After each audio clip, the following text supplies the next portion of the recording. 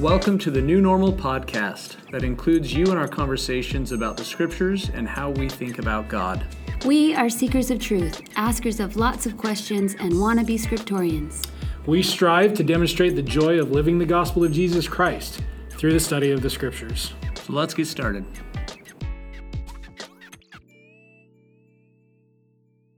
Okay, here we go. We're starting in just kind of where we left off actually with the last podcast. Alma 18. Before we talked about Ammon and his ability to show that he cared before he could teach. So what we kind of want to look at today is the actual teaching. So what took place once Lamoni was prepared?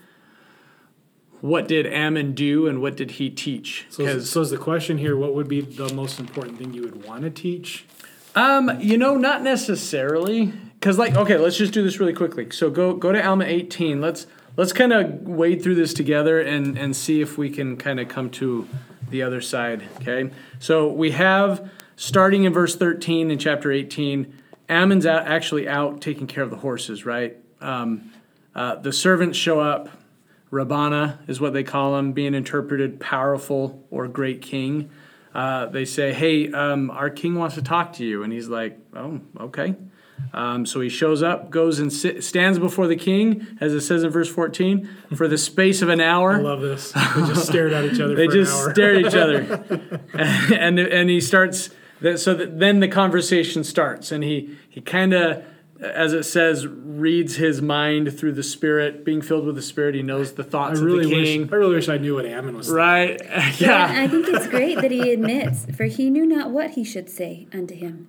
So that happens. How stinking embarrassing is that scenario, where you're just standing there for an hour with nothing coming to your head? No, I guess I can. Refreshing, actually. I think it would be great and we know that King Lamoni is prepped, because going back to verse 5, he recognizes that if this is a great spirit, so King is making an assumption. You can see Lamoni having his own thing, right? I'm just saying, this is the great spirit. What do I say? Speaking back at our high school insecurities, if I stood in front of somebody for an hour and all they do is staring at me, that's different. They've already spent some time together. No, I can actually relate. It got me thinking. There's been times where I have met with somebody as either a bishop or stake president, and I know that something's on their mind. Well, actually, there was a case where a sister just cried for like 10 minutes. She could not get to the point to actually start talking. She just kind of was like quietly just. So what did you do? Did you just waited? I just waited until she was ready to talk. You said it's okay. Take your time. Take your time. And I'm sure there was probably something like that was like take your time, King. Or I'm not sure what I should say right now. I'm going to wait a minute. Right. It'll come. And maybe that's something to be said is, hey, don't try to fill in space. He was feeling so bad. Let the Spirit work on it. He had slayed the servants prior to Ammon. Yeah. This is a great lesson of a teacher just allowing silence. Yeah. And letting them kind of go through what they're going through. Don't be afraid to just let silence happen. Yeah, just because nothing is being said does not mean nothing's happening. Right? Yeah, that's why I don't think it's so bad. Sunday school teachers, I'm saying this to you. Leave silence. It happens. Parents, yes, absolutely. Yeah. Silence is not a bad thing sometimes. Discerning with the Spirit, right?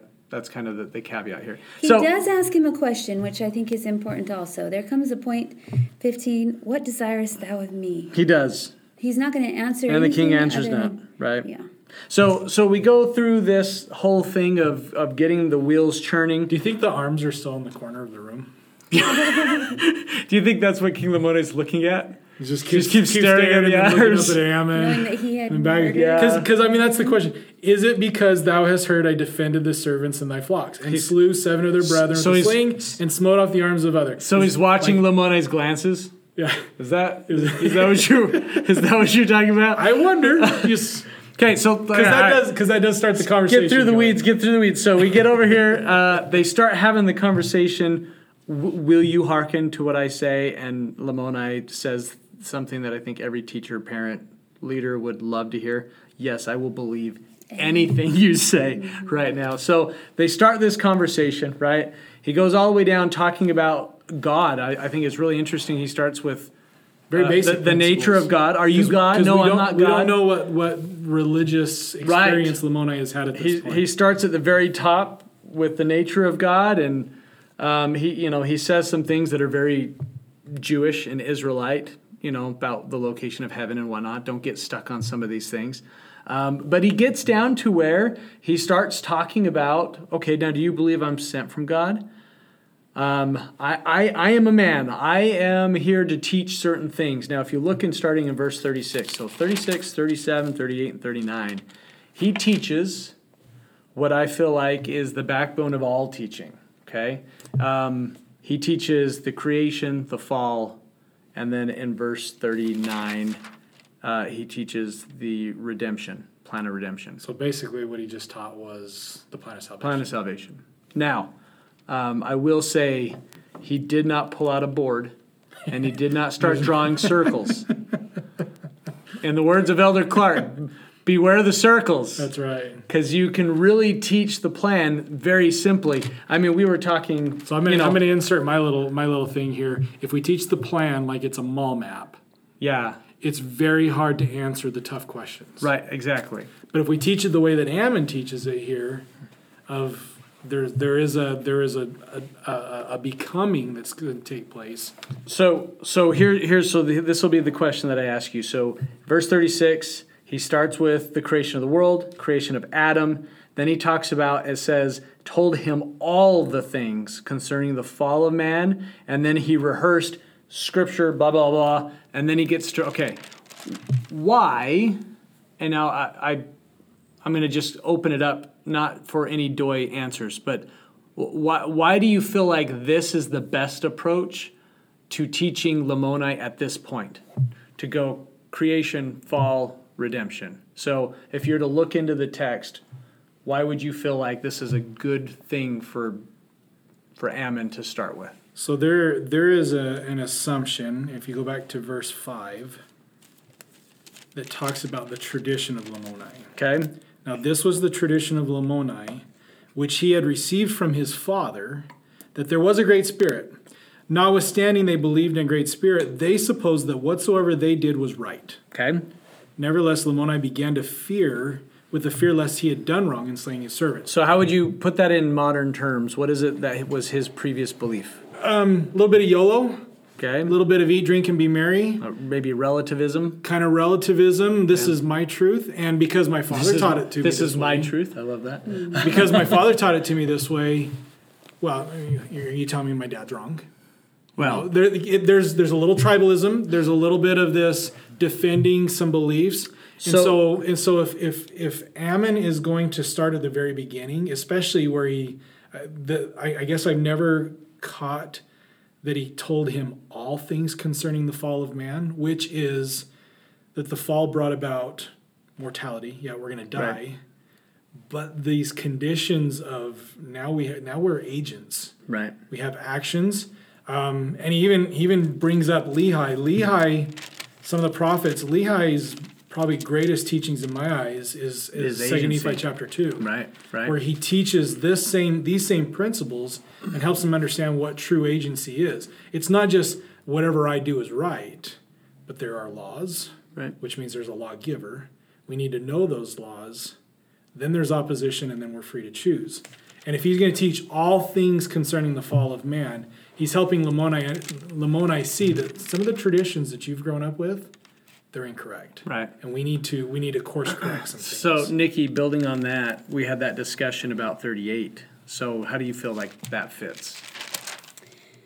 He's telling them of the past rebellions of Laman and Lemuel, his ancestors. Right. The fathers of the fathers. So could be a real touchy subject to say, this is where you guys went wrong.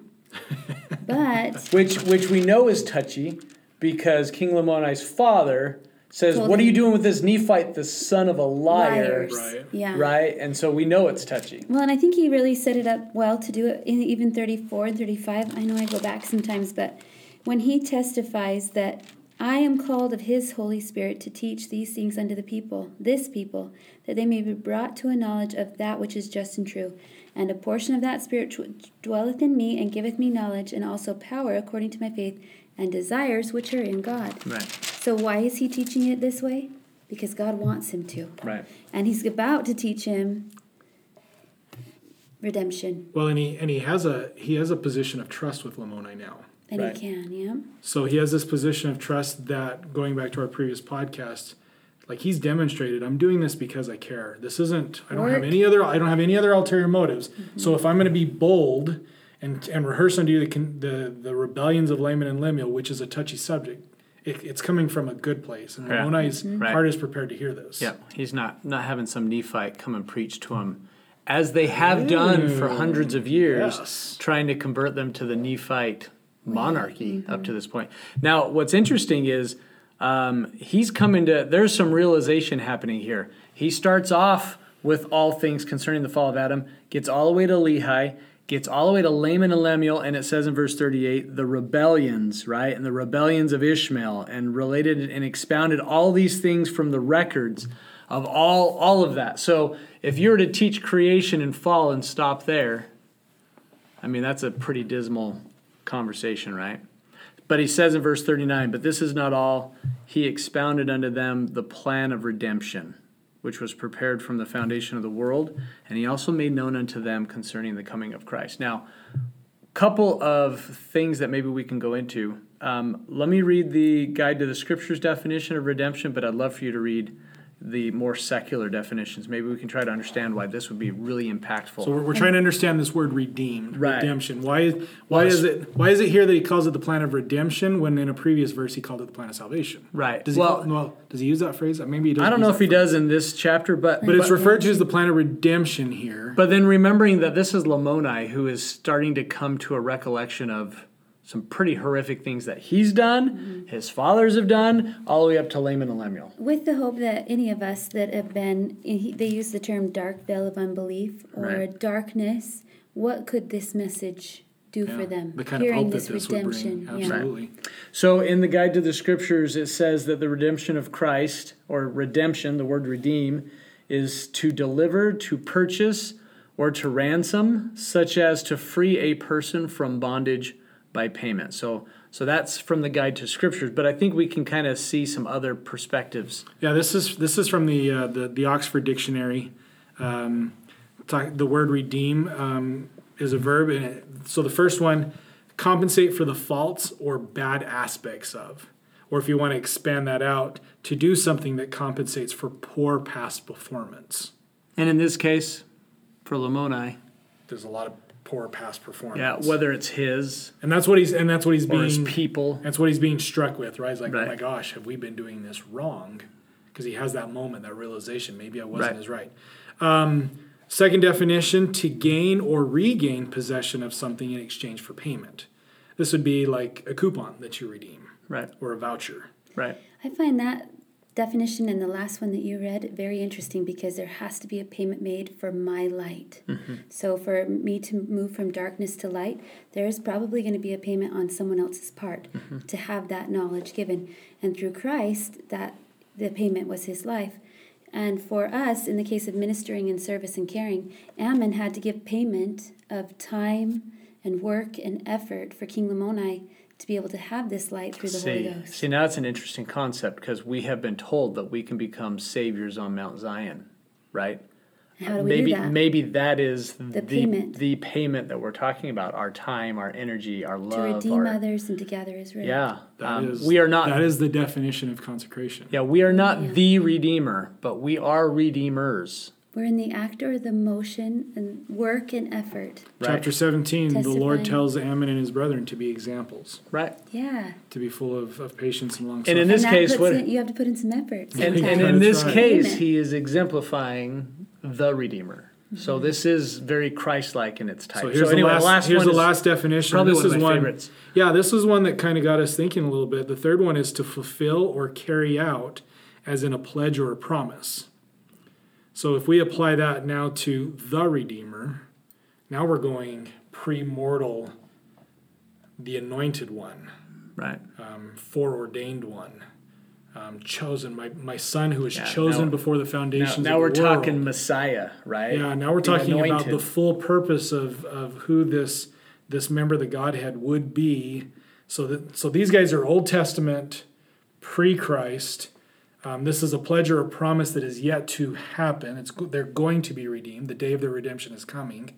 And for us, that's after the fact, he has already carried out this pledge or a promise. And he's purchased us in the future. Right. And so we can see infinity in both directions from this very central turning point of the meridian time of when Christ carries out the work of the atonement to become our Redeemer. So if this is like you and you're Lamoni, and suddenly this vision of your vision of who God is, the vision of all the wrong turns that have been made in your people's existence and in your life. Most recent even. And then now you're starting to see this view of a redemption made by a Redeemer. Mm-hmm. Is there any wonder why he passes out? Yeah. No. O Lord, have mercy according to thy abundant mercy, which thou hast had upon the people of Nephi. Have it upon me and my people. Right. And to know that regardless of his actions, he was going to be forgiven. And that is the message of the Redeemer, that when you repent, it is possible to be free of all of that darkness and hurt and sadness. I wish there was a book of Lamoni where we could actually hear him talk about, we think that Alma 36 is so great because he talks about being in the gall of bitterness and how he was able to kind of go through some of these things. I bet you this is very similar because it says in verse 43, for the space of 2 days and 2 nights. But if you were to jump to 19, can we go to 19 then? Because that's where I was going to go. 19, 12, and 13. Well, I was going to do 13. So chapter 19, 12, and 13. So yeah, 12 is when he arises. This is after the time. Blessed be the name of the Lord. But verse 13 is he calls out, for surely as thou livest, talking to his wife, behold, I have seen my Redeemer. He doesn't call him the Messiah. He doesn't call him the Lamb. He doesn't call him by any of these other titles. The one that has redeemed. I have seen my Redeemer, and he shall come forth and be born of a woman. He shall redeem all mankind who believe on his name. And then boom, boom. And then when he had said this, his heart was swollen, and everybody starts dropping, right? And Ammon, seeing this redemption, he also succumbs. I think we get a little bit weird about everybody passing out, but this is a pretty pivotal moment for their mortal experience. They're coming to know. Yeah, it's exactly. I've seen videos of Publishers Clearinghouse or people lottery pass out. when they realize that they've won, they're so overcome with this and they just drop. Right. It is an actual physical response to joy that is so all-encompassing. Have you ever... I just look at that and go, I've never had a Publisher Clearinghouse experience in the gospel. I don't know I could say I've had that. Well, he's listening to Ammon, and then as 40 we said that King believed all of his words. 41, when he calls out for the Lord to have mercy, that's his action of saying, I believe that this is possible. Yeah. Please free me. And so almost the passing out is the motion of, here is the relief. Right. Here is your opportunity to be... I'm not saying... Wake up again and pass out again. I'm not saying we have to pass out to prove that we have come to understand and know and believe that Christ is our Redeemer. But I am saying that there is a moment where that realization needs to come.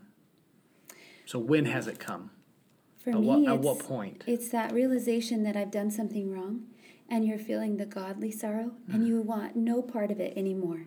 You want to be so free of it, it doesn't matter what the steps are to come back, that you'll visit with your bishop. You'll do those things necessary. And then when you do, the freedom that comes, not the freedom, the peace and the joy that comes and the comfort. I think that we have this more often than not. Not that we do. Pass Absolutely. out, but that we have that feeling of our Redeemer. And if we don't, loving us. We need to take those steps, right? My 8-year-old, she's 8 now. Not? My 8-year-old is a perfect example of this. She hates the feeling of the grossness of having fought with a sibling or having done something wrong. She's so quick to ask for forgiveness because she loves the feeling afterwards. And I think sometimes we just need to have that childlike, I want to feel good. I want to have that redemption. I want to have that peace again.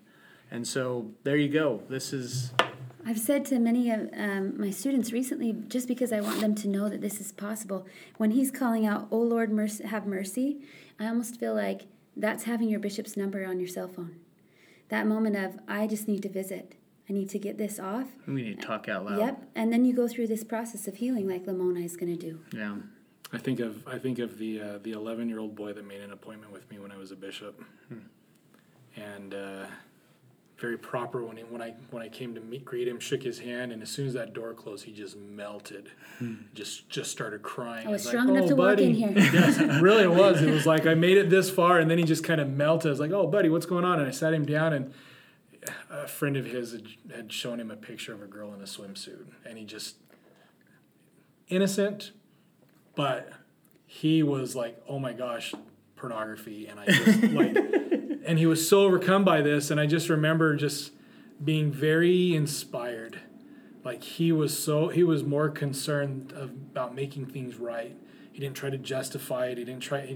I need to make this right. I need to visit with my bishop. And I was like, and so we talked through some scriptures, but what a beautiful experience that was. His heart was swollen within him. He was. And when he left, he was so happy. When he had that assurance, like you did everything right. The Lord is pleased with you. You're still acceptable in it. That kind of. So maybe we ought to end with the words of the Queen. So when she has her moment of passing out and she finally gets back up, this is Alma 19:29. She says, "O blessed Jesus, who has saved me from an awful hell. O blessed God, have mercy on this people." I mean, here is our hope that we can have experiences understanding the redemption of Christ and our role to play in that and our role to repent so that we can have that moment of gratitude. Great.